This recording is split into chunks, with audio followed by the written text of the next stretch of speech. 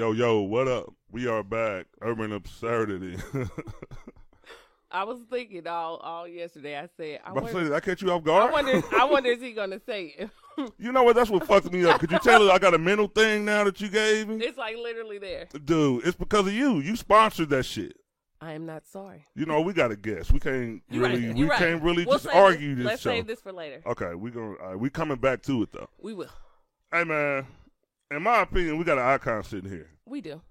This dude, you know, my favorite character in Trippin' was Fish. This nigga was roasting the hell out of Anthony Anderson in Robo Legs. All right. Radio from Life, man. Credits like that.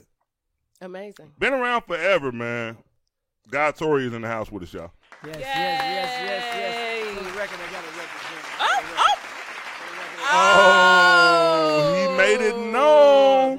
Oh, do you see it? That's dope, man. He got to take it off because he got to, okay. He's like, let me take this jacket off, let everybody see this. St. Louis versus everybody. No, read it. Everybody. Okay, my bad. See, man, Look. okay. Everybody. So can we explain that? Is that the mentality for Guy Tori in 2021? Absolutely, man. What? You know, I'm from the first greatest city in Missouri. Oh, 2 shots? I know we in Kansas right now. How long we been going? I know y'all rep Kansas City, Missouri too. So no, just for the whole area. I do. No, we're one and the same. Oh yeah. Yeah. It's like East St. Louis and St. Louis, I guess. So is it beef up that way like they do here, like from like right over the water? Like, nah, y'all not a. Yeah, man, we mess with them Jimmies every once in a while. But, you know, some great people came out of East St. Louis. Listen, the fact that he waited, y'all, the fact that he waited for this, though. Oh, yeah. The fact till the cameras was rolling. Exactly.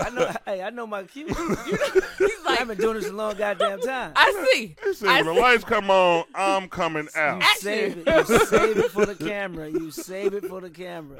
You see the reaction they got out of y'all? Yeah. On camera. Right. That was unexpected. Right. Very much. It was. I wasn't expecting that. But we respect the shit out of it, though. You know, we I got see the hat you got on. You rocking that case. You know, yeah. Man, we gonna get into you though, bro. Let's take 1 year back, 2020. I talked to a lot of comedians lately, man, and there was a lot of different stories on how COVID like affected the comedy industry and how it like affected them personally. Yeah. How was 2020 for Guy Tori? Man, I needed 2020, man. I hate that people lost lives and lost jobs and lost, you know, businesses, man, but I needed 2020, man. Yeah.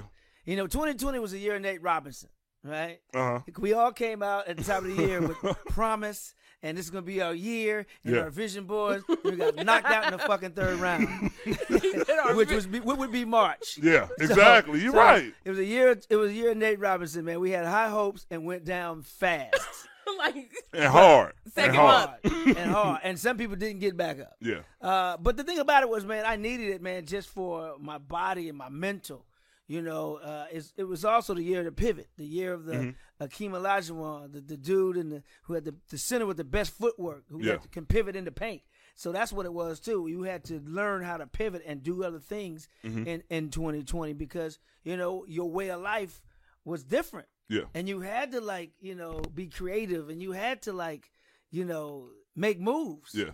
But to me, it took me off the road. My worst year financially, as of income, because of, you know, no shows going on. Yeah. And thank God I had, you know, I survived because I didn't need, you know, assistance. I was good, but my body needed that rest because you got to realize I'm on the road 35, 40 weekends a year. Oh, my God. Right? I'm doing 250 to 300 shows a year. Yeah. I drink for free. Yeah. I drink for free. Yeah. Between mixed drinks and shots, I'm doing 4 shots a show. Mm-hmm. Right? That's 300 shows a year. That's just Thursday through Sunday. So, you know, the stress of traveling, the stress of packing, the stress of airports and being on those planes and being in hotels and then the shows and everything. And then you're eating bad when you're on the road. You know, you're entertainer, you get fast food most of the time. You know, that's what's open late when you get off stage, or you're eating comedy club food. Some comedy club food is terrible. Yeah. Bad food. You know, at the age I am, you know, that's a recipe for death. Yeah. So taking me off the road and allow my body to kind of like, okay, you know, heal and recuperate from years and years of that same behavior. Hey, I needed 2020. I take anything negative and find a positive in it any damn way. You give me anything negative, I'm gonna find a silver lining in it. So it's I'm gonna find a way to make it good. Exactly. Yeah. So how long have you been doing comedy? Shit, my whole life, really. I mean, just professionally, maybe 29 years, 28, 29 years. Yeah. Because I read something about you went to college at Southeast Missouri State University, right? SEMO. And they said that you were throwing comedy slams like inside of like lunchrooms and break rooms and shit. Not knowing what it was. I mean, it was like Jonan. What we do in school. What you do on the school bus. You know, what you do on campus in the student union. You know, so it wasn't really comedy shows, but I would joan on people, you know, and people would gather around. Yeah. So it became a show. You know, so in college at SEMO, we had this student center where you could eat. You know, you had the cafeterias, but you had the student center too. They had restaurants in there. And, you know, I would sit in front of this big window, me and my boys. And anybody walk past that window, we would clown. Clown. So after a while, after a couple of weeks, people got wind of it. And, like, it was around the same time every day. So people just start crowding around, like at 1 o'clock, Monday through Friday, to see who got clowns. So you can walk past that window and get clowns. And that's how it started. So I wasn't really, you know, selling tickets to shows. I wasn't even a comedian, but that's what we did. And then when I got kicked out of college and went and worked. You know, Wait. You can't just skip past it. Wait. When you got kicked out of college? Yeah. How did this happen? I hit a cop. Oh, shit. Yeah, I hit a cop. I thought it was behind the comedy. No. It's a little deeper. The way they whooped my ass wasn't funny. That was Oh, man. But no, I went back to St. Louis and started working. So every store I worked in, every job I had, I brought comedy with me. So my coworkers and stuff would gather around at the same time. I worked at a little department store. You know, like a Walgreens type store, but a bigger type Walgreens type store. Grandpa Pigeons, what they called it in St. Louis. So whenever I took my breaks, you know, I'd be in the break room clowning. So everybody want to take their break when I took my break. Yeah. You know, and so everybody stopped working when you went to break. The whole story in the back. Yeah. And it's like, yo, what time is the show? I'm like, what show? They're like, what time you taking your break? I'm like, oh. So then, you know, so that's how it started, man. And then in that same time, my brother Joe had already moved to L.A. and was already making things happen for himself. Yeah. And, you know, I was just like, fuck it, you know. Why not? Why not me? Yeah. You know, so moved to L.A. and the rest is history.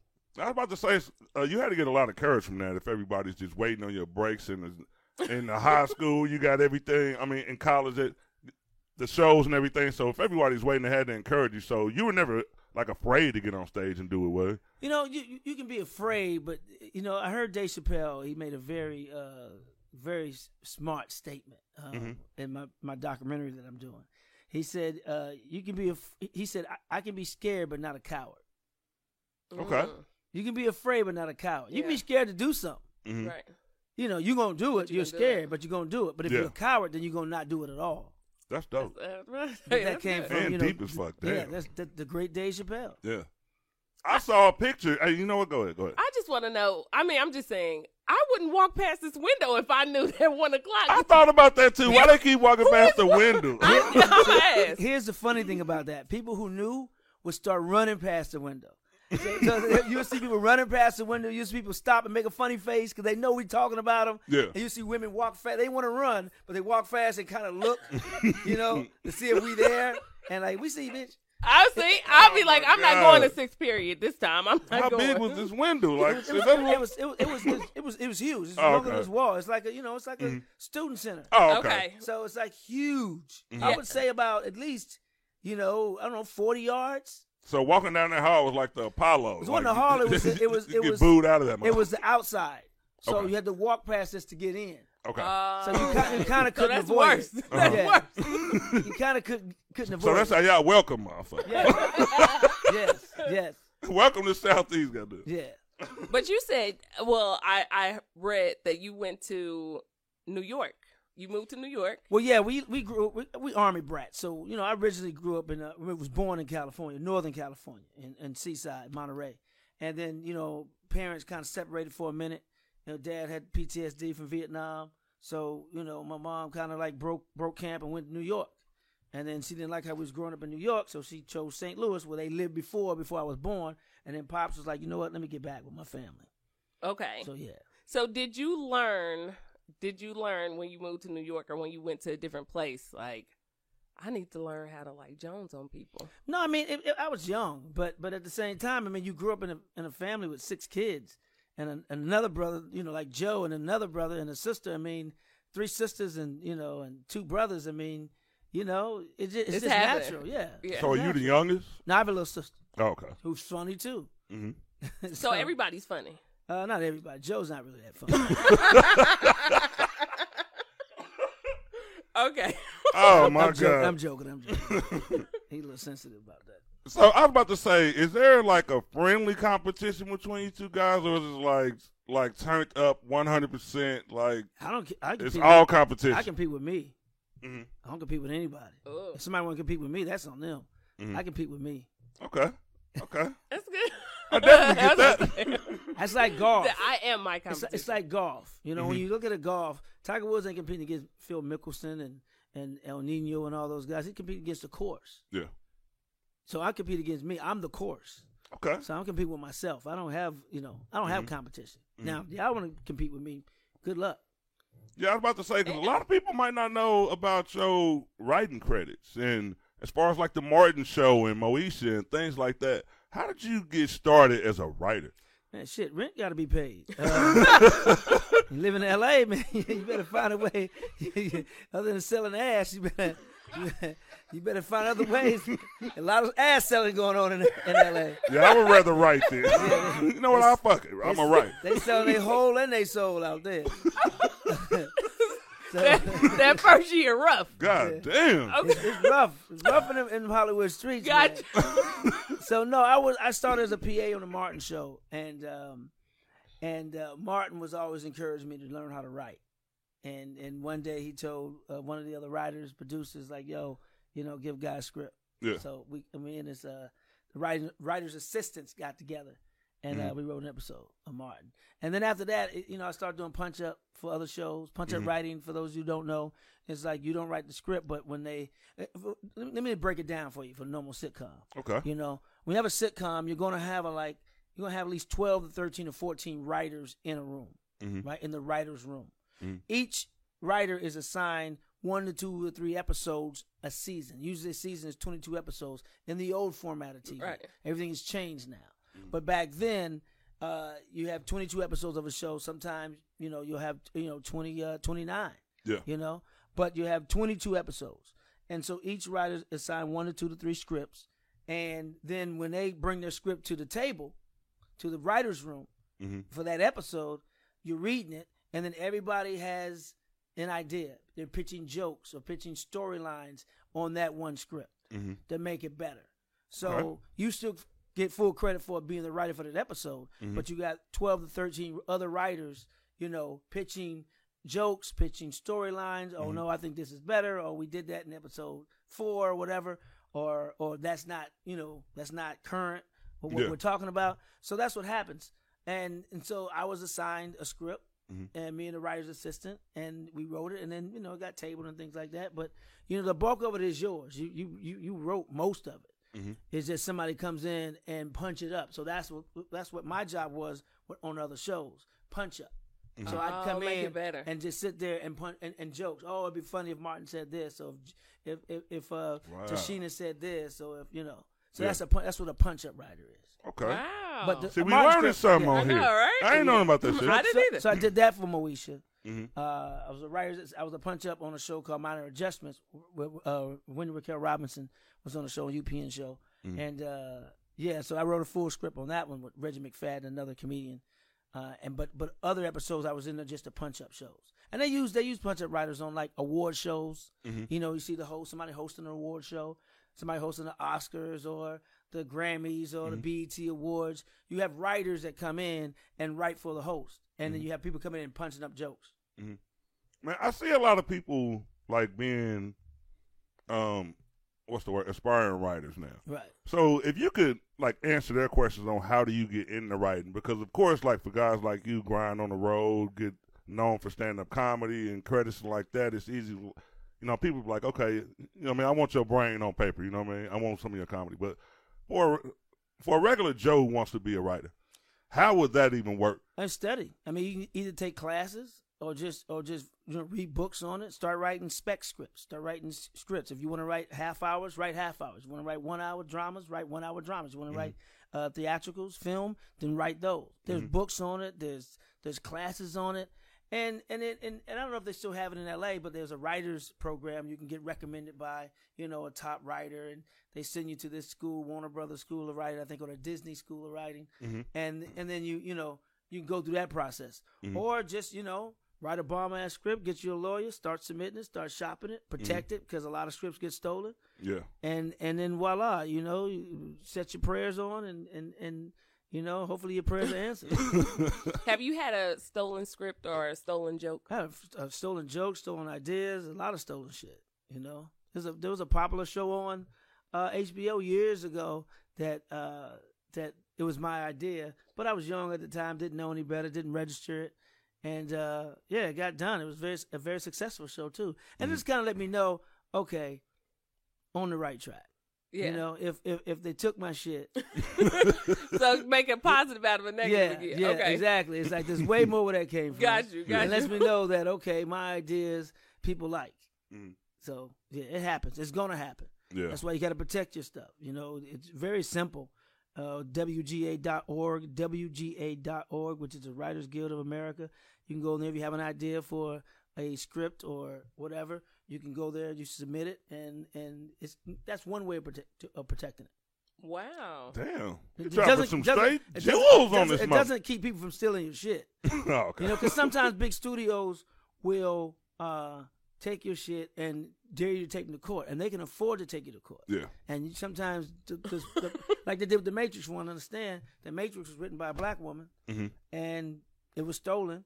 And then she waited. It blew the hell up. She took him to court, and she got pizzed. Oh my God! Wow. The Matrix was a major, because if you look at it, I mean, you look at the whole concept of the Matrix. It was basically based off the Bible.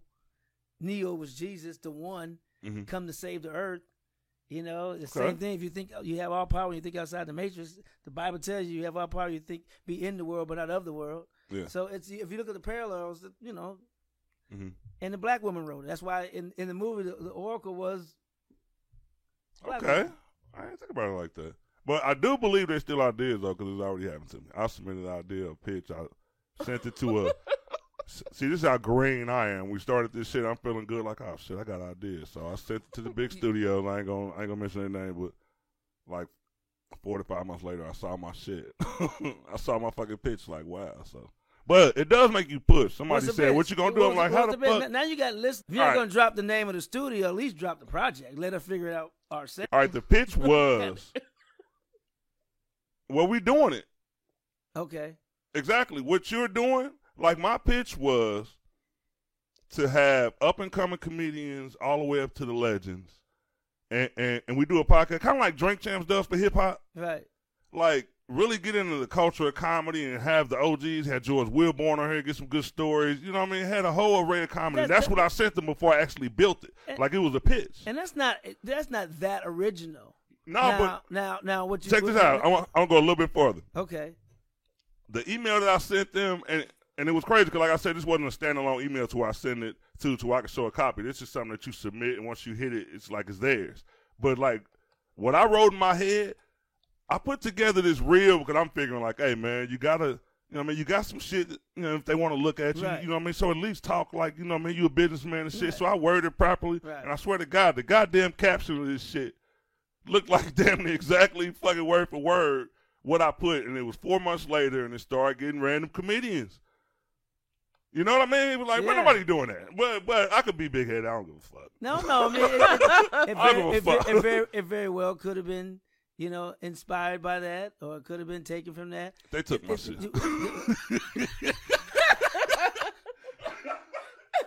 Hey, I'm Midwest, bro. Right. I'm born and raised in Chicago. You know what I mean? I'm gonna keep it real all the way around. Right. You know what I mean? I just looked at it and it was just strange. But like, I told a couple people like, sometimes you ask people like, "Am I crazy?" You know what I mean? No, and three people they was like, Man, it's legit. And then some people say, well, man, that's what they do. Like, you know what I mean? That's the big studios do. They drive for ideas and shit like that. Yeah. You know what I mean? They and sometimes it could be one person, and the studio doesn't know that person even took it from someone else. Mm-hmm. You know what I mean? It could be whoever the email went to. So the intern submitted my shit, took the credit. We gonna have could to, have. Nah, I'm just. Could have. We gonna get back into you. I mean, when you do something like that, you have to register it, right? And also, I mean that's not a ingenious idea. So the word was it ain't proprietary, as they say. Exactly. Because I mean, how many stand-up shows can you do? Like Def Jam, right? Yeah. So you gotta so just because another person does one doesn't steal their idea. Now how can I make it different from Def Comedy Jam? How can I make it different from Comic View? How can I make it different from Heart of the City? You know what I mean? So each show is trying to find a way to add their own little spin on it to sell it, because a network is going to want it. You know, if HBO had Def Jam, then Showtime want their version of Def Jam, but different. Yeah. You know what I'm saying? And then BET, and this is what it was. Def Jam was raw, uncut, and, you know, brothers and sisters from the fucking hood. Yeah. Straight, no chaser.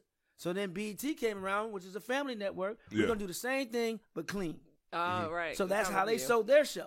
So you got, you know, raw over here. You got, you know, good shit, family shit over here. So same type of show, but different point of view. Yeah. Then you got Heart of the City, which is stand up too, showcases, but they go into certain cities, picking certain comics, having an OG from that city who does stand up, give some words of advice. See, they put their spin on it. Mm-hmm. So you just got to find. It's like they say, you can't reinvent the wheel.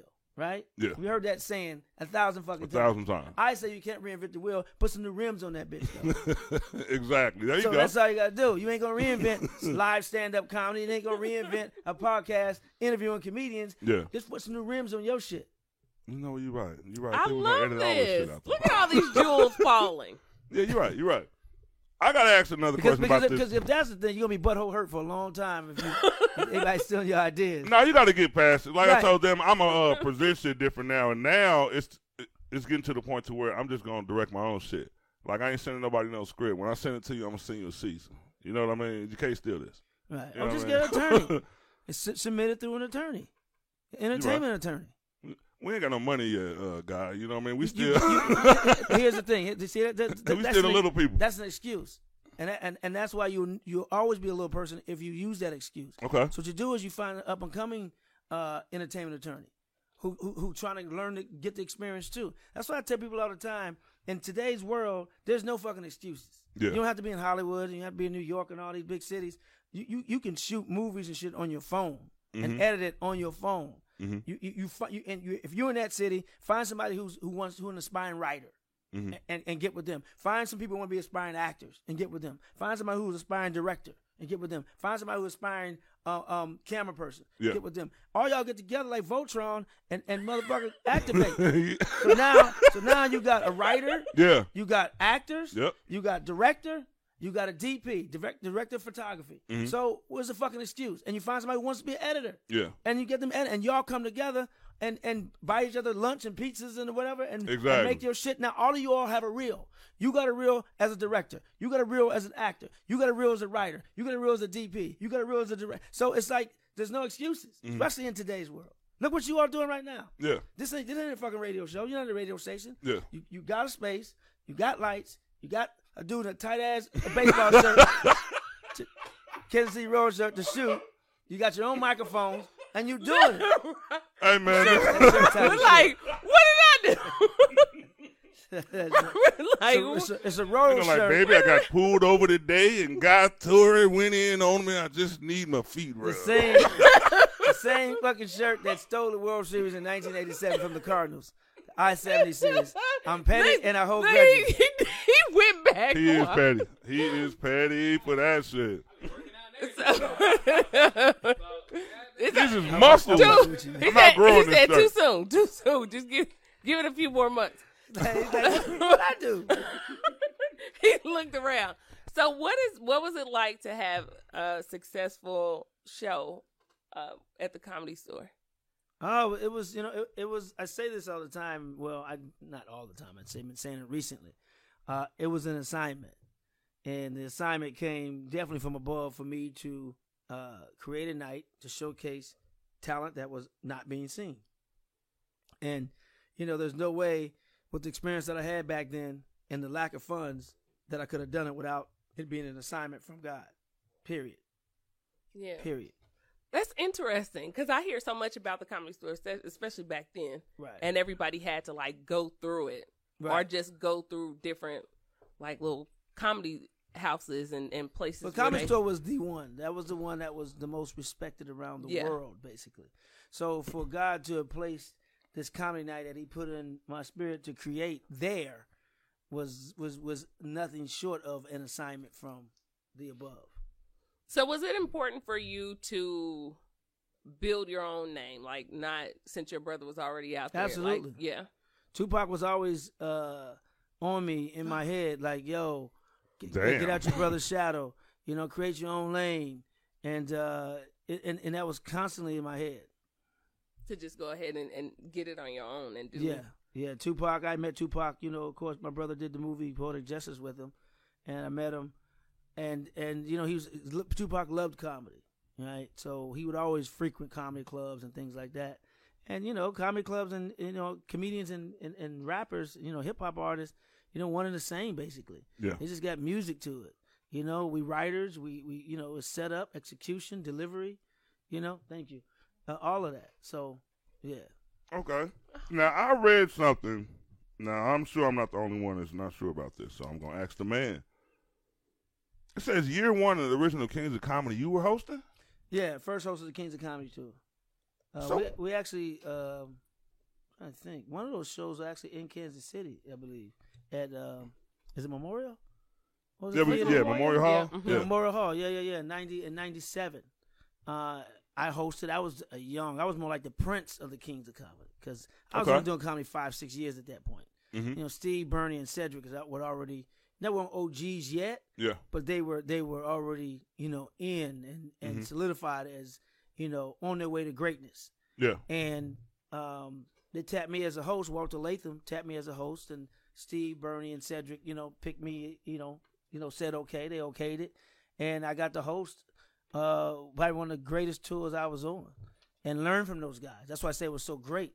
So I learned from Cedric, I learned from Bernie, I learned from Steve. Mm-hmm. So it was a great experience. And I left the tour voluntarily. People say, "Oh, you got fired." No, I left voluntarily. I was about to say, they said you landed a movie on UPN or something like that, or so. TV show. Okay, I landed a TV show on UPN, paying me 10 times as much as I was making on the Kings of Comedy show. But I didn't leave for that reason. I had left before that, and when he asked me to come back, I had already, landed the show. But I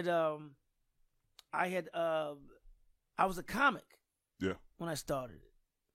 And being on tour with Bernie, Cedric, and Steve, I became a comedian. Big difference between a comic and a comedian. Those guys were comedians. Comics say funny things, comedians make things funny. And being on the road with those three, giants, learning from those guys, I had to get into the clubs and really just grind out an act. Because I had jokes, but I didn't have an act. And there's a difference. Yeah. You know what I mean? So, if you want to sustain an audience for 45 minutes to an hour, you got to have an act. Can't have just jokes. When someone leaves a comedy show, you want them to leave with a piece of you. You want them to take a piece of you home with them. Bad or good, but you want them to take a piece. But if they just don't remember who the fuck you are, what you said, they just laughed, then you're a comic. Okay. So do you in my opinion. Do you regret not doing it? No, not at all. I don't look back. I look forward. I get you. If it was supposed to happen, it's supposed to happen. Yes, sir. And the experience I gained by hitting these comedy clubs, because I went on a comedy club, so I hadn't toured like that, and like I'm doing now in these comedy clubs. That's the gym. Comedy clubs are the gym. That's where you work shit out. That's where you find your voice. That's where you tighten up jokes. That's where you write more jokes. Yeah. That's where you gain experience. That's where you fuck your liver up with your 3 to 4 shots. A bit of alcohol. A show. Do you think it's important for someone who's trying to break out in comedy to do it like in different places, in different states or cities? Absolutely. I mean, that's how you gain material. That's how you get experience. You gotta put yourself in situations to experience different things so it can reflect in your stand up. You know, you gotta make yourself a fish out of water. To really find what's funny. Find that funny. Find that experience. Make the shit relatable. Interesting. Okay. Yeah, because, man, I just think the people that you just named, the Kings of Comedy and things like that, touring with Bernie, Steve Harvey, Cedric Entertainer, they ain't been in the movie Life with Eddie Murphy, Bernie again, Crazy. Martin Lawrence. Martin Lawrence. Anthony Anderson. Man, That bro. cast was amazing. I don't even know where the fuck to start. Like, how was it being on the set of Life? It was interesting because at the same time I was doing Kings of Comedy, Bernie and I was doing the movie Life. Mm-hmm. So I was with Bernie Mac a lot. Wow. And just being on that set, another godsend, another assignment for me to be a sponge and learn and have that on my resume to get in certain doors. Yeah. You know, it wasn't by accident. Mm-hmm. You know, it was definitely purposeful. God had a reason to put me there. And, you know, it paid off. I was a sponge. Just learn. You always got to be a sponge and learn. When you're learning from such greats like that, incredible. At the same time, bam, bam. Yeah, because I just saw you in a picture with Paul Mooney. Rest in peace to Paul Mooney. Yeah, and man. Chris Rock. Yeah. It's like, I know the comedy world took a big hit with that. How did it affect you personally? Because I know you said he gave you a lot of wisdom and game and stuff like that. How did you feel on it? Paul Mooney was funny because Paul Mooney used to see my brother and I, Joe, and Joe was being older, and was telling Joe to look out, watch his back, because I may have the Belushi syndrome. You know, Jim Belushi was famous from Saturday Night Live, and then he died.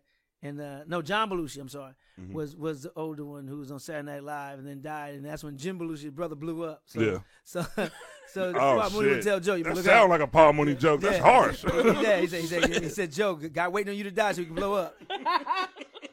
Thank God I didn't have to wait for Joe to die to blow up. Yeah. Thank God that didn't happen, man. So you just went out to L.A. and just started working. You know, things happen pretty quick. I'm not gonna lie, and that's not everybody's story. But the thing about it is, because of the lack of experience, I had to learn quick. So I overly prepare. You know, I'm all about prep. I'm all about being ready, because the lack of experience from acting experience or just real stick. Cause I did Def Jam after 2 years of doing stand up. You know, and Def Jam was the biggest stage.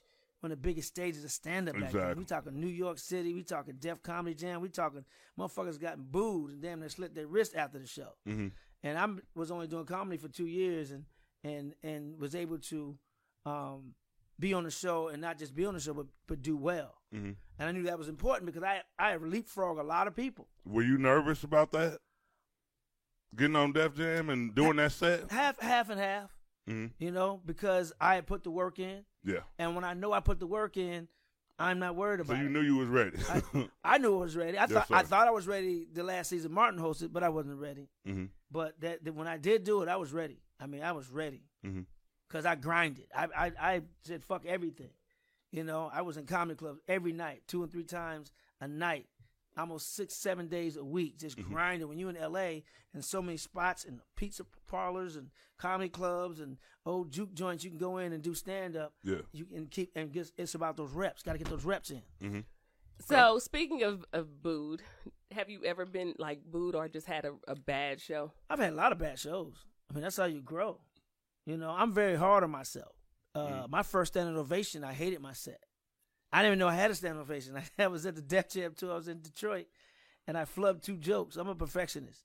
And I flubbed 2 jokes. Yeah. And I said, good night, and just kind of like dropped my head and walked backstage. I was kicking shit, being a little bitch. Mm-hmm. And Kid Capri came back, you know, after they brought the comic on. Like, what's going on? I said, man, I fucked up that last set. I fucked up 2 jokes. He's like, man, they stood up. I was like, what? You got a standing ovation? I was like, what? Damn. And I was even more mad. Like, damn, I really cheated him then. You know?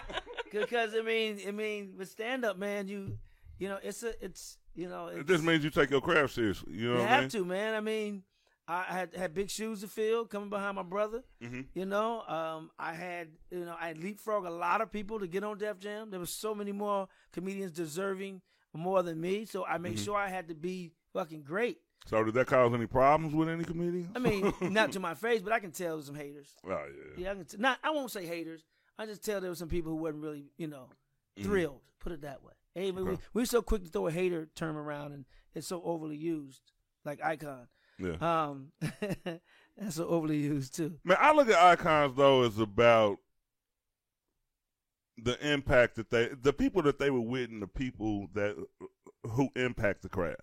Like because a lot of things are behind the scenes. If you don't really research you, like sometimes people like Paul Mooney, Paul Mooney was like the dopest fucking comedian ever. When I found out, like I was young when I found out that he wrote for Richard Pryor. Yeah. I don't remember what age, but it was like, okay, Richard Pryor is the dopest, and then like all of a sudden we introduced to this dude, me. Yeah. I'm like, oh shit. Then when we started researching him, it was like, this motherfucker is the dopest, the greatest. Just hearing him talk, hearing his messages and his jokes, and finding out he wrote this or he's responsible for this, that makes you an icon. Yeah. You know what I mean? They throw it on somebody who's been out for 2 years, and you know what I mean, whoever make it to a stadium first, but that ain't really it. I think it's somebody, if you impact the culture. Yeah. You really impact the culture, like Michael Jordan changed the game. Mm-hmm. Quincy Jones changed the game. Michael Jackson changed the game. Janet changed the game. You know, Jay-Z changed the game. Mm-hmm. Snoop changed the game. You know, people who are game changers. Mm-hmm. You know, and they really impact the culture, and last not only to their generation, but generations that behind them, mm-hmm. and they still look up to them and say, to me, that's a definition of an icon. Mm-hmm. You know, and people I just named impacted the culture. You know, Russell Simmons. You know, the culture. Denzel, icons. They changed. You know, if you inspired, so many people to try to take that same path. Mm-hmm. You know, from generations on, not just your immediate, surroundings or generation, but generations to come. Yeah, that's iconic status right there. Yeah, exactly. And you got a lot of game too, so you got a big responsibility ahead of you. They looking down on you, bro. Like anybody, like just to be in that circle is like a big responsibility. I feel because I saw you with Dave Chappelle and Marlon Wayans like not even just a week ago. Like that's what my something going on with Dave. I've been seeing the random pictures with people. He cooking up something down there. You gonna tell him? You gonna tell him? Dave is a genius, man. Dave is an icon. Yes. You know, Chris Rock, they're icons. Dave just raised the bar again with the Midnight Miracle. Mm-hmm. The podcast he put out. I was happened to get a sneak preview when I was in Ohio filming for my documentary, mm-hmm. and he and Talib Kweli was there. And he let me hear a lot of it, and the way they mixed it and did, he raised the game again for podcasts. I heard a clip of that. It was like music, and it was like he was narrating. It's bigger than that, bro. Man. If you ain't up on it, get up on this podcast and get up on the Midnight Miracle podcast, and we need stuff like that. We need geniuses to do that to help us raise our game, mm-hmm. rather than just mailing shit in, Oh, he did this. Okay. And you don't really want to copy, but mm-hmm. find your way to be, Yeah. I tell people all this. I say like this. When you're on the freeway, mm-hmm. all right, my job is to want to inspire you. I don't want to keep you down. I want to inspire you. I don't want to carry you. So when we're on the freeway, we all on the same freeway, mm-hmm. right? All going in the same direction. But don't draft me. Be on the side of me going the same speed. Exactly. Don't let me let me burn more gas because I'm pulling you on. I'm going to pull you on so much. After a while, you're going to have to break away from me and either keep up with my speed or pass me. Yeah. And I don't mind if you pass me, mm-hmm. but I ain't going to keep carrying your ass. Exactly. And that's the thing. I heard Snoop say it one time, you bring people to the table and, the levels may change, right? You may do different things, but the gap shouldn't be that far apart. Yeah. If I'm here and we all came in around basically the same time and you still here, mm-hmm. that's a problem. Yeah. And if I'm giving you game or brought you to the game, then it's your job to do what you got to do to keep it with me. It ain't my job to keep giving you shit for you to catch up. Mm-hmm. I brought you in, introduced you to the right people. Now, no, go do you. Don't do me. Yeah, exactly. So go do you. That's what I said about the podcast. It's a podcast. 1,000, 1 million podcasts out there. How are you going to make your podcast different from everybody else's? Everybody, whatever you do, not just podcasts, find your it. Mm-hmm. What is your it? You don't know what it is. You don't know when you find it. But when you find it, you're like, oh, that's it. Okay. You just got to find your it. What is your it? Mm-hmm. What's going to separate you from everybody else in this fucking world? You can be doing the same thing, but you got to be different. That's what's so great about God. Most humans has have 2 eyes, a nose, and a mouth and ears. Yeah. But we all look fucking different. Even identical twins ain't really identical. Yeah. So even though we doing the same thing, find your way to stand out from the other motherfuckers doing the same shit you doing. Period. Mm-hmm. So speaking of that, for people who are like how comedy is now for on the internet, like people just becoming stars or just making a name for themselves due to skits or, you know, how it is now. How do you feel about that versus old school comedy? God bless them. That's their way in. That's their way in. That's their portal in. I had Def Comedy Jam and Comic View and shows like that. The generation before me had the Tonight Show and all those late and Arsenio Hall show and those things. Every generation has different ways, different portals into the industry, the entertainment industry. And this happens to be this generation's way in. Now, where I step off from that is if you're going to do stand up, then you got to be true to that game too. You got to put in those reps. You know. You have to put in those reps. You have to be on stage. And why not have the best of both worlds? Why not be able to do those dope-ass sketches that they do, the skits that they do, and be a dope stand-up too? That's going to make you even better because what's happening is a lot of these young women and men are doing dope-ass sketches. I mean, I take my hat off to them. I'm not that... If I put my time into it, I could be, but I just don't have the time. I wish I could, but I may not even have the talent for that medium. But, you know, a lot of them are doing that. Then they go do stand-up. They haven't really put in the time for stand-up. They're selling tickets. They're selling out. Mm-hmm. But then after 5-6 minutes, some of them are fizzling. And you got to do a 45 to 50-minute show. And so some of them, not all, some of them will start stealing material, which ain't cool. Or what they're doing is they're not giving a good full show. Yeah. And what's happening is where I'm kind of like a little salty at is that you never know who's coming to a comedy show for the first time. So if somebody's coming to see you for the first time, they saw your sketch, and they come see you live, and I say first time at a live comedy show, and then, you know, it's whack, they might not ever come to a live show again. So now that's fucking with my money. I didn't even think about that. That's fucking with Tony Rock money. That's fucking like with Tony Roberts money or Joe Torre money. You fucking with my money now because now people saw live stand up and this is my first impression and that, oh, is this what it is? So you got to go on that stage and beast it. So why not have the best of both worlds? Why not be a dope ass sketch artist and a dope ass stand up as well? But put the work in. And some people, I mean, you already, in some ways, it's putting the cart before the horse. Because, you know, when I came into the game, you grind, you build your audience, and the audience follows you. So they see you grow, they grow with you, boom, boom, boom. And in this generation, they're putting the cart before the horse. They're building an audience. Mm-hmm. And then they go on stage, and a lot of the audience members aren't sold. You're right. So, you know, you want to be able to do both. But is it okay to know if you are good at something, or if they say, I can write a sketch or I can do a skit and act that out and I'm great.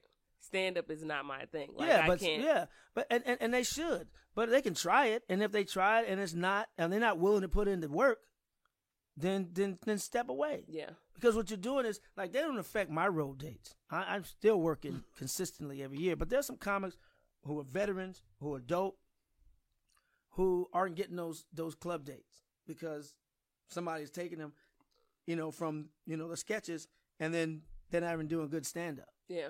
But there's a few out there who are fly, who do both well, you know. So it's just work on your craft if you're that way. And if you and I understand the stand-up is instant money. You know, you do a show, you get it right then. I get it. Now, I was about to say, a lot of their managers talk them into it. I'm talking to a lot of people like, man, I didn't even want to do stand-up, but you get pushed into it because, like, hey, them tickets will sell because of your name and the followers and shit like that. So, well, then who worked for who then? You know, that's a good question. That's the other thing with young artists. You know, when you have an agent or manager, let's not forget they work for you. Mm-hmm. They get a percentage of your money. So they're there to advise you. They're there to negotiate contracts and deals. But you, at the end of the day, you have the power to say no. Mm-hmm. If it's some shit you don't want to do, then don't fucking do it. I'm saying it in the same sentence. Pray on everything. I do. Yeah. If I don't know, if I'm like, man, I don't know. I don't know. Let me give it to God and see what God say. And then bam, I go. And every time I haven't, I did something I regret doing. So that's deep. Okay. So have you turned down anything like major for that reason? If a you lot gotta... of shit. A lot of shit I passed on. A lot of shit. Hollywood had to do a lot of bullshit. A lot of bullshit. I'm just gonna put it like that. I can see it in your face. God damn, man, I'm sick of this shit. I'm telling my agent, I don't do those type of roles. Come to me with that bullshit. So especially now, over the last like maybe 5 years or something, the roles that they say you have changed, like coming from Hollywood, Well, Hollywood. I haven't completely stepped away from acting. My focus isn't there right now. Yeah. I really want to be able to impact and help young comedians tell their story. Yeah. And that's my assignment, I believe, is because comedians, we don't get the respect that we should. We're more than just punchlines or jokes or court jesters and clowns. A lot of us are healers. A lot of us are doctors. We're teachers. We're motivators through our stand-up. And we don't have a band. We don't have backup singers or dancers. It's us and that motherfucking mic and our jokes. Yeah. That's all we got. So a lot of our stories, our origin stories, are incredible. And sometimes you never get to know them. So that was the pitch for the show that they stole, man. That was the pitch, to find out and let everybody know those layers to the comedians that nobody knew. You know what I mean? Or even the ones that you do know. They interview comedians certain ways unless you Eddie Murphy. Or we all get to see Eddie interviews 100 times. But when the last time I see Vlad, I see Gatorion Vlad, I see Gatorion. It was a few more. Good interview. Yeah, it was a decent ass interview. Shit, I had to look and see.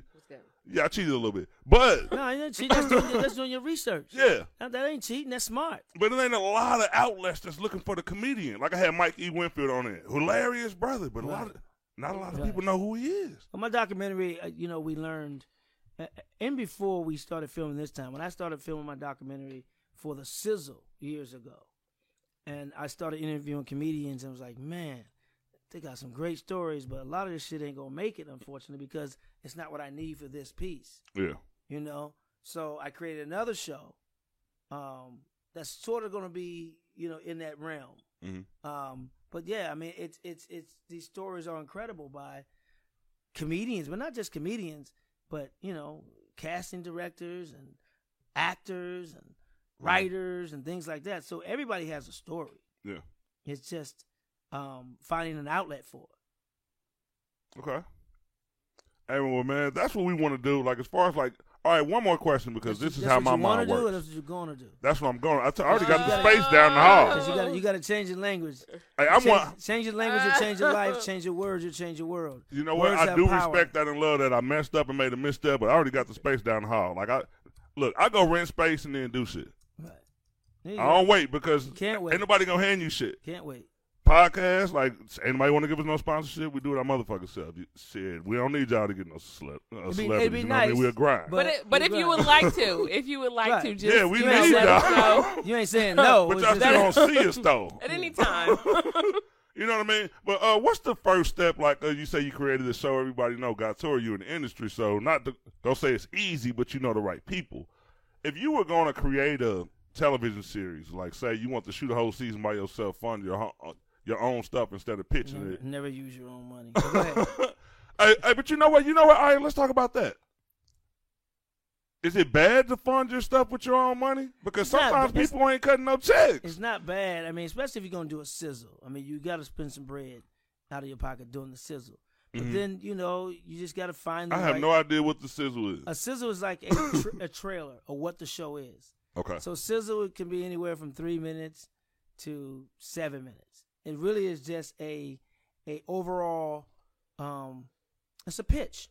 It's overall what the show is. When I did my documentary, the sizzle, it took a minute because I had an hour sizzle, which is not a sizzle, and then I had to cut down to 30 minutes, and then 18 minutes, and then I think 12 minutes, and then 6, and then end up being, 3 minutes. Okay. So if you can do it in 3 minutes, that's because people's attention spans are short. Yeah. So if you can do it in 3 minutes, what's the show? What is it? What the documentary was? a comedy that I created. These people came through. These things happened. There was drama involved, and it went away. But the impact was important. So you got to find a way to convey all of that in 3 minutes. In 3 minutes. Yeah. Wow. So do you think? Okay, so which one would you suggest to a person? On paper, the on paper pitch, or Both. both? Yeah, because here's the thing. You want to do a sizzle, because sometimes people got to see it. Yeah. They have to just, some people don't have vision. So for those blind motherfuckers, you got to have a sizzle. Okay. Right? But you also can I'm have gonna start saying sizzle. I'm gonna be saying that shit for like the next 2-3 days. Like, Bianca, about this sizzle. I'll be like, hang up, go to sleep. All right, go ahead, bro. But you also got to have, you also good to have a deck. And a deck is like, you can do it on paper, but it's like a PowerPoint, like Keynote, for those of you who have Apple, but it's a PowerPoint thing. And it's really just a synopsis of what it is. If you have pictures, some cool pictures, you know what I mean? Maybe some quotes from people who are going to be in it. And and it can be a good maybe 5 to 6 page deck done well. It don't have to be that long, but mine's a 3-part series, so it's going to be a few pages. But you can have both and say here, and you can have it on paper or you can have it digital. You can email it. It's easier to get it to people. Right. Have your sizzle, have it protected. Put it in a file that expires where they can't download it. They can just look at it and things like that. You want to protect it, you can watermark it, which means put a when you look at news and they got CNN in the corner or ESPN in the corner, that's watermarking your shit so they know who it belongs to. A lot of people do it on Instagram. Yeah. They'll post something and put the so and so people know this is my shit. This my Somebody shit. else reposted it. Yeah, I was about to say watermarking is crazy because now they put it like in the middle. Right. They used to put it like on the little right on the side. You got to because people will cut your shit out. You can cut it like. They put that shit right in the middle. Crop that shit right out. So if memes taught us anything, watermarking is important. yes. Yeah, it is. Yes. So watermark your shit, but it's good to have a sizzle, not to be confused with the other sizzle that's in Miami more than weekend. It's a whole nother sizzle if you're into that. But yeah, I don't even. Yeah, you don't want I ain't even gonna comment on that. I don't know what the hell that is. But yeah, so sizzle and a deck. So and a deck was and everything's on the fucking YouTube. So if you don't know how to do it, there ain't no excuses. YouTube that shit, and they would teach you how to do it. So I don't want to hear any excuses. Okay, before we do anything else, I have to ask you about my favorite movie. I saw it in high school. My teacher showed us, and I was like, oh, my God. American History X. Oh, I thought you were going to say some of the porn I did. God damn. I was going to... What high school did you go to? I was going to ask about those after the show, but... Is that my movie with Beyonce called Deep Butt? What? No. Deep Butt? No, American History X. How did you go into that movie? Because that was different. That was very deep. Another assignment, another godsend. Going back to my comedy night, they saw me there, and they was there to see another comedian. And I can't say too much because it's going to be in the documentary, but they were there looking for another comedian, and I went up, and they ended up giving me the part over the other comedian. Wow. I think because I was cheaper, probably. I don't need that much. but just put me in this shit. Fuck. Yeah, they put me in it, and man, that movie changed my career. It was amazing. Yeah, it was the first dramatic role that I did. So it showed Hollywood, hey, okay, he's more than just a stand-up. Yeah. And this is the thing about it is, people get so surprised when they see a comedian do dramas, and there should be no really fucking surprise. We're dark, twisted, fucked up individuals anyway, in the inside. And if we tap into that darkness, that drama, that the reason why we do stand up, then we'll make great dramatic actors. Yeah. It's the fact that most comedians don't want to turn their funny off. And they're and sometimes it's just a muscle that's involuntary that wants to find a joke. When you have to completely abandon that, want to find a joke and tap into your dark side, and you can play a dramatic character. So I was able to do that with American History X, but also make it light. So it was a weird balance of being able to tap into the dark side, not go for the joke. And, I was funny looking, too, with my raggedy ass teeth, so that helped, too. Wow, okay. It was a good movie. Great. Did you just watch it? No. Recently? Well, no, I watch it every time, like, I see it come on. Because it's just It's really a dark good. movie, though. I'm about But to yeah, say, I've only seen it like twice. I'm being in the mood to be. But It's a dark-ass movie. I but gotta watch some comedy. But it does make you see how How you can America be- is still like that? how it's like that, and then how some people who are blinded by it Yeah. really start to see things when their life changes, or I Right. don't know. It's just a good movie. I Yeah. like it. And it's funny. It's not a week that goes by that someone mentions that movie to me.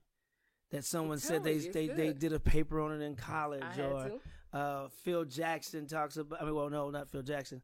Some of the former Lakers said Phil Jackson used that movie in their film study when they were going against the Sacramento Kings, and that gave them motivation to beat the shit out of them. Damn. And law enforcement tell me, oh, we studied that in school, on class, or in the academy. Yeah. So it's always been used for so many different ways of teaching or motivation. Wow. That's dope, though. It was. Okay, so we have questions that we ask all of our guests. What the hell you been doing already? We just uh-uh. your whole These hour are more question. specific. This is a little bit deeper. What the fuck The we fuck doing? y'all been doing then? But we've been playing, but we really gonna ask some questions now. We about to turn this shit up a notch. We done looked on the dark web. No, okay. So we asked, what are your 5 favorite comedians and your 5 favorite comedy movies? That's a tough one because I've been influenced by so many. Well, you can give us 5.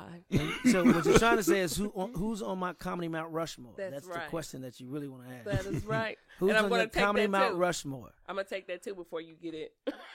Get your lawyer. I Yeah, mean, no it copyright changes. there. It changes when my point of view changes, but it's Pryor, Murphy, Okay. Whoopi, Damn. Ooh, A wait. new one on the list. Wait. and I like man, Ooh. Carlin. Okay. George Carlin for his political. Chris Rock for his political satire. Dave Chappelle for his honesty. I mean, it's too many. I'm like a pot of gumbo when it comes to stand up. They all, have influenced me. Martin Lawrence for his physical and his just overall execution. My brother, of course, because he inspired me to get into stand up. So it's so many. I knew you. Listen, It's too many. everybody What's that, else. 12? You are the. Right, I'm on 24. You have to be difficult. Everybody of course. else. Everybody. That's my it. Well, we're going to give it to That's his it. He just told us. So write all of them down. I'm shorting this list. He said everybody. Okay, movies though. Movies. Comedies or just movies, period? Don't we We're gonna usually stick go with comedies? Comedies. Okay. Comedies? Yeah. Man, comedies, I would have to say Blues Brothers. Oh, yes. I would have That's to a good say, damn, Any of your movies? no, Said not me. Not yet. excluding my movies. Damn, what fun comedies? Ooh. Damn it, any Eddie Murphy movie. You know what? Norbit. Ah, yes. Uh-oh. Fucking love Norbit. I don't care what Yes. anybody Maybe time to says. start talking. Like, what the Norbit hell? is one of my Norbit? favorite movies. That was just on the other night, too. Love Norbit. I don't care what anybody says. Soul Plane is one of my favorite movies. Wow. I'm serious, man. Comedies. That's so comedy because my dramas are completely different. I just want to let you know, though, that this list will be shared with other celebrities when we come through. They give a usually be action and stuff, so you know All what I right. mean. So what did I say? Car wash. Wait, did you? I just said Didn't car even wash. say car no. wash. Is it Car Wash? You Did said he? Blues Brothers, Norbit, and Soul Plane. Okay, then. Then Car what I wash. say? Car wash. Blues Brothers, Norbit, Soul Plane, Okay. and One more. I'm watch all that shit this week. damn. That sounds like a good There's list. movie night. That Shit. fool said, where's Soul Plane at? Damn. Shit. I would Something- have to something say you just probably watched. something I just watched, a comedy. Oh, you know, Rush Hour. There you go. Rush Yeah, Hour. that's the first time that hit the Rush list. Hour 1. I like him. I like the franchise. Rush Hour 1. That nigga said, I'm all about the franchise, Yeah, I baby. like the I know I franchise. gotta put the franchise in parentheses. The franchise. Okay, this is a good list. This is a good list. Unfortunately, my other computer isn't working, so I can't tell you what others chose. okay. But this All is right. different. Like this whole, I don't think there's anything. Probably Blues Brothers. I think somebody said Blues Brothers. Whoopi Goldberg shocked me on the comedians list, though. Wow. That was Yeah. dope because I don't think I've never heard Yeah. her. Like, I don't think she get enough respect. Well, she says she's not a stand-up comedian, but she does her characters and her one-woman shows are epic. Yeah, hell yeah. I'm old enough to remember Whoopi. A lot of these youngsters have no idea. She's just They the just know View, her from the The lady View. on The View. Yeah, You no, know what I mean? she's an EGOT. I think she may have the first EGOT, if I'm not mistaken. EGOT is she has an Emmy, a Grammy, an Oh. Oscar, and a Tony. Tony Yeah. Award you get on Broadway. Golly. So Yeah. she has an EGOT. Yeah, that's Wow. dope. That's dope. You know what's so interesting too about this list? What? Guy was the only person that we didn't have to say give us a movie that would be considered a white movie. Yeah. He just automatically popped off with He it. just started firing movies. So, pretty you know what I good. mean? Well, Eddie Murphy movies aren't black movies. They're just movies. Yeah. They're not Yeah. considered black movies. Yeah. They're just movies. Yeah. Because he's huge crossover Yeah. appeal. Well, I just want to know because you said you can do the camera, that's not something that you choose to do. So in a I guess from what you like to what you least like, what would it be? Like acting, comedy? Writing. Now creator, director, producer. I like to produce. I want to put everybody in place and have everybody do their thing. Okay. Yeah, that's more fun. Okay. So since you've done it, it's better to see other people kind Yeah, of. yeah. I think God took me through those steps to be able to appreciate each one of those jobs and be able to know what I want and know what I want and who I want to put those things together. So it's like, I know I can look at someone's camera work and say, okay, yeah, I like that. I can look at their directing and say, okay, yeah, I like that. Look at someone's writing. So that I want to be able to put all the pieces in place. Got you. Okay. Dope. And there was one more question I usually ask. If you could be any other profession, like just any other, what would you be? Beyonce's thong. It'd be a hairy situation. I'll sweat it out. Are they hiring? I ain't heard nothing about that shit. I cannot. Rihanna's panty line. I cannot. This fool said, but I'm going to sweat it out. No. Kelly Rowland's bra. Hey, man, that's some good jobs. All good careers. All good. You know All what? good careers. All great careers. No. God, you got to pick a real one. I put They that ain't real? But I'm gonna put that to Where would you all be without thongs, bras, and panty liners? That's a real job. No. Say that to the panty liners. They are underrated. They are underrated out here. I can't deal with y'all. No. When you were 10. I like this dude, man. Look, For real. look this shit. When you were 10, And when I was 10, did you want to be a fireman? That's exactly what I thought I was going to be. Okay. A firefighter. And then as I got older, I thought I was going to be in the NFL. Okay, I'm gonna put all And then, this. This and is pretty then, good. but more passionately, Do a not. panty liner, a thong, and a bra. I knew you You was going. punchline. I already knew it. I already knew. I it could have was been. I smelled the setup a mile away. I didn't say tampon. No, well, it's okay. I got what I wanted. I got the answer. I didn't say Kotex. I said it would be a panty liner. The NFL? Yeah, I had skills. I had football skills. Well. Look at I this. said football skills, goddamn. I had them. Did you hear me? This comedy thing was Don't a let choice. this comedy shit fool you, goddamn. I was an athlete. Okay. That's Or dope, though. as Charles Barkley said, an athlete. I just want to know, in such a dope time, how did you even touch the Martin show? Like, how was it? Maybe because it wasn't as, I don't know. Wait a minute. Wasn't No, you well- bad, Martin, on that one? Didn't you try to get at Gina? Like, am I tripping? Okay, bro. Well, I didn't throw that in there because I was like, I think I remember him being that dude. How I got the job was my brother Joe. Joe and Martin were friends. And when I got to L.A., he was like, Joe didn't want me in his pocket. So he went to Martin and said, "Hey man, my little brother's in town.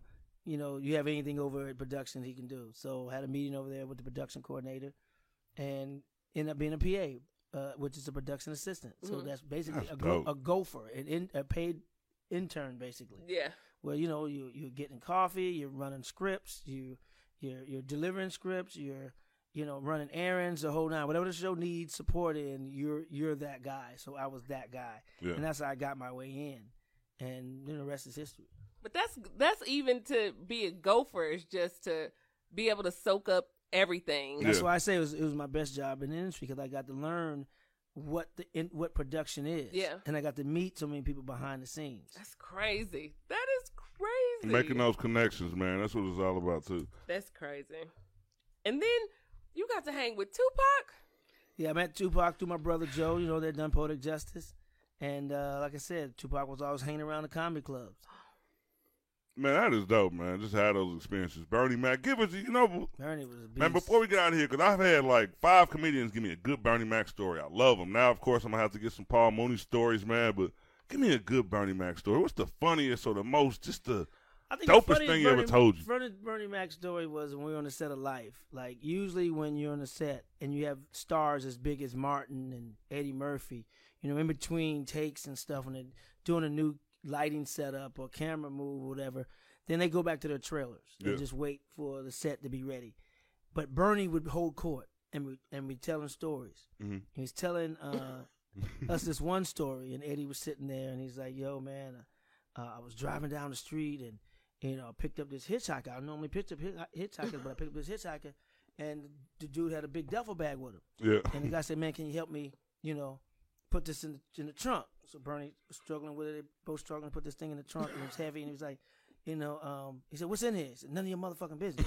And Bernie was like, 'Whoa, what the fuck?' Okay, so he put in the car. He's driving. They're driving down. And he said, 'Come on, man, what the fuck is in? What the fuck is in that bag back there? I mean, I'm driving you.